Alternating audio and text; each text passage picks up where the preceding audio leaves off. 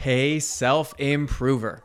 A better world starts with a better you. So let's take another step toward your best self today. This is your weekend recap. Now let's review. First, on Monday, we talked about the physics of dominoes.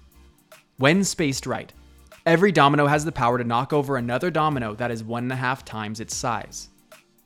This represents an exponential opportunity, and when we line up the right dominoes in the right way in our lives, we can create extraordinary results from basic action.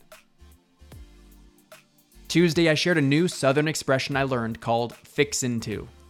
It means you're about to do something, and I feel like a lot of people are fixin' to change their lives in ways they've always talked about, and they've been seduced to believe it'll happen soon, when in reality, they've always been fixin' to, which suggests they always will be fixin' to until they do something about it. Then on Wednesday, I talked about being at capacity. We're all limited by our own personal capacity, but that's not to say we can't do things to expand our capacity. When we build systems to incorporate more efficiencies and create leverage, we can achieve the same results with a fraction of the energy and effort.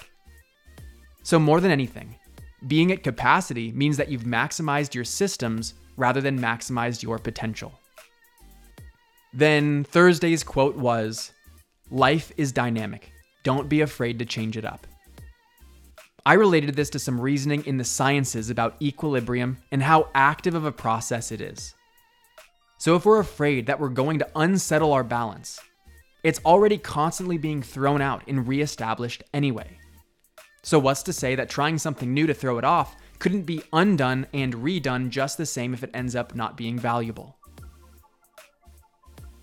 And last, on Friday, we talked about wanting to have challenges in life. A challenged life gives you the environment to actually apply yourself, and you can't find a fulfillment like that anywhere else. Being comfortable is comfortable, but getting outside of that is where living really is. I'm Brian Ford, and I appreciate you so much for trusting me with your time and energy this week. If you're new to the podcast, welcome and way to commit to being better every day. I've put together a resource for you that pulls some of the best episodes from the past and summarizes the 7 fundamentals to self-improvement. You can check it out in the description if you want to build your self-improvement foundation the right way. You grew today. Let's do it again tomorrow on Self-Improvement Daily.